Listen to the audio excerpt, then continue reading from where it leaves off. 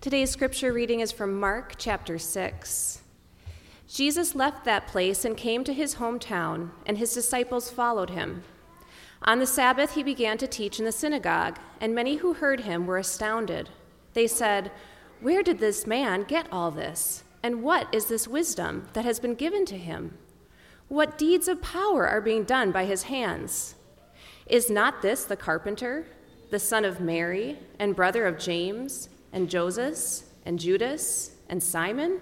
And are not his sisters here with us?" And they took offense at him. Then Jesus said to them, "Prophets are not without honor, except in their hometown, and among their own kin, and in their own houses." And he could do no deed of power there, except that he laid his hands on a few sick people and cured them. And he was amazed at their unbelief. Then he went about among the villages teaching. He called the 12 and began to send them out 2 by 2 and gave them authority over the unclean spirits. He ordered them to take nothing for their journey except a staff, no bread, no bag, no money in their belts, but to wear sandals and not to put on 2 tunics. He said to them, "Wherever you enter a house, stay there until you leave the place. If any place will not welcome you, and they refuse to hear you, as you leave, shake off the dust that is on your feet as a testimony against them." So they went out and proclaimed that all should repent. They cast out many demons and anointed with oil many who were sick and cured them. The gospel of our Lord. Thanks be to God. Thanks, Lindsay. You may be seated.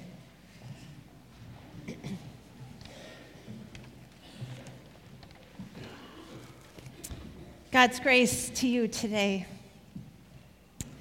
So I went to Disney World when I was a kid, and I vividly remember getting the oversized pencil with a tassel attached to its enormous eraser and the hot pink Mickey Mouse autograph book. My sister and I were determined to fill the pages of that book with all the autographs of the Disney characters that we encountered on our trip. And so at the end of the first action-packed day, I looked through my book and I immediately noticed that something wasn't right. I had all these autographs, but I was missing Donald Duck. Instead, there was another name penned in. And so I gave my book to my dad, and he quickly discerned that instead of signing Donald Duck, you know how Donald Duck has like the big loopy D? Cursive D. Instead, my autograph book had the signature of Bill Davis, the person inside the costume. Talk about crushing to a 5-year-old. I was expecting Donald Duck, and instead I got Bill Davis. Now, as we continue through Mark's gospel, it's becoming more and more evident that the Jesus we read about in each of these chapters is not always the Jesus we expect. We all have beliefs of who we think Jesus should be, and then as we spend more focused time in each of these gospels, we hear things and we learn things then that collide with our expectations. And this happened to me with this story. I expect that if Jesus is really God in flesh, that God's power should be fully accessible in all situations. And that what Jesus is about, should not be impacted by the people around him. But this is not what we hear in this story. It is very interesting to notice how the people who encounter Jesus, or the people who seek out Jesus, actually have an impact on what Jesus does. There is something significant and observable in what happens when Jesus comes to this world and is in relationship and connects with the people around him.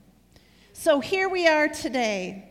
Jesus comes back to his hometown and he teaches there. He is returning to the people who have known him since his birth.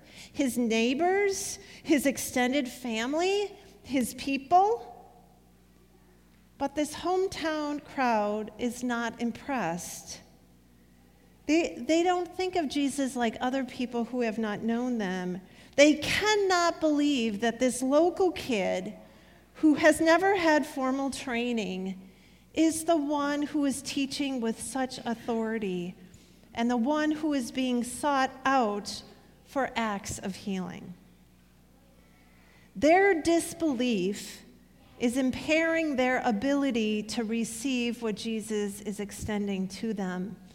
Mark writes, "And Jesus could do no deed of power there, except that he laid his hands on a few sick people and cured them. And Jesus was amazed at their unbelief."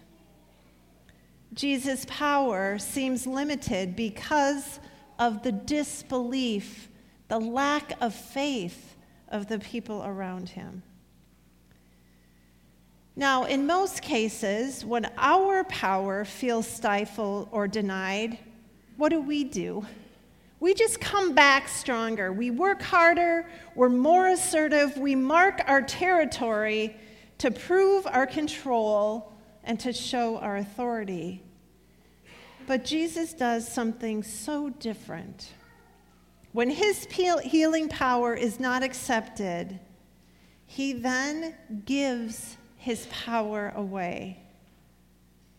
The story moves on from this disappointing welcome in Jesus' hometown. Jesus literally shakes off that dust of disbelief from those who have known him best, and he moves on to other towns to teach. It is there and then that he gathers his disciples, and he bestows on them his power to heal. Jesus literally releases his power to others and empowers them to share it. Jesus' instructions are odd and stark. You don't need to take anything to prepare yourself for this work, and you will not know who you are to heal until the situation presents itself. There is no plan, there's no itinerary other than to go, hit the road. You will have to rely on the graciousness of others for your room and board. If you encounter people who welcome you, then stay there. Extend your power and your healing presence.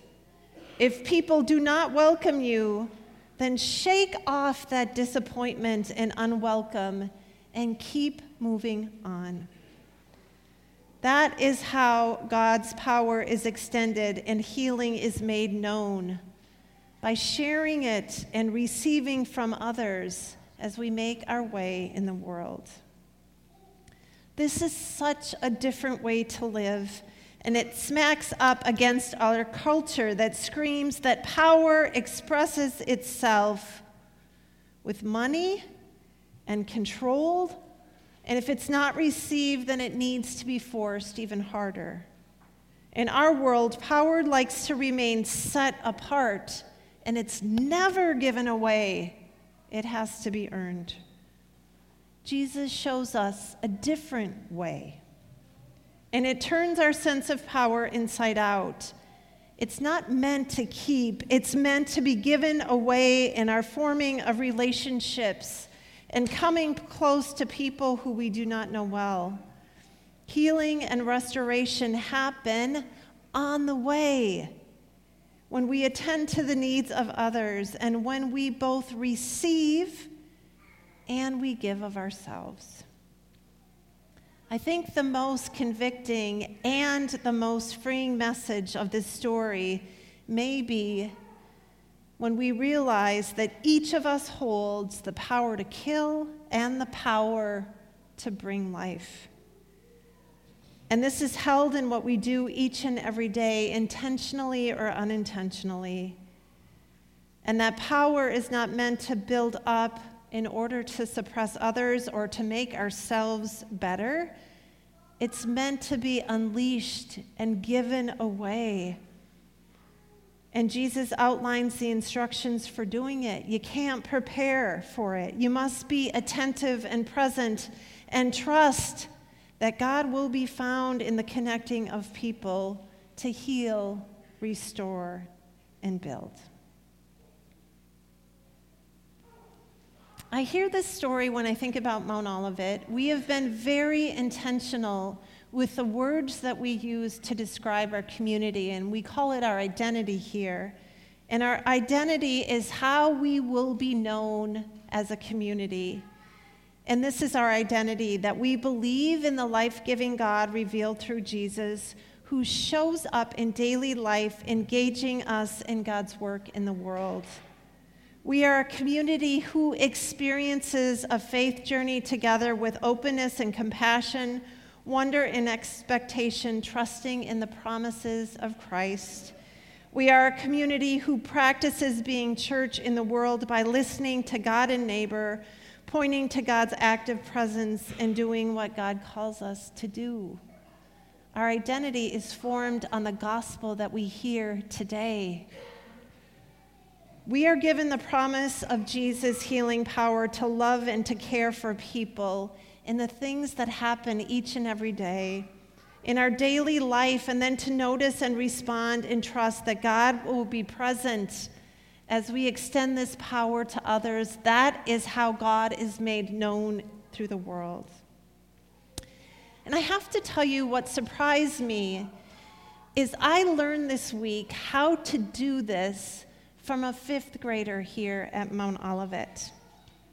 We have those little prayer squares that the knitters knit, and we invite people anytime you want to take that little prayer square with you, and it has a little blessing. But Nicole's mom shared this note with me.